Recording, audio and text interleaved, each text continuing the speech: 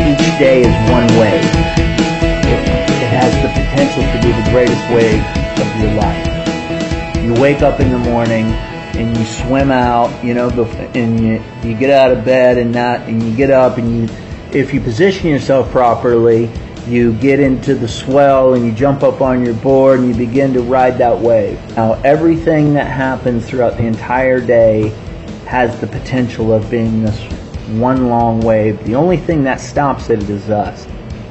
And what happens is we get off the wave, we don't maximize the wave, and then we try to swim back out and catch a different wave, and then same thing, we try and swim back out and catch a different wave, and ultimately by the end of the day you feel exhausted.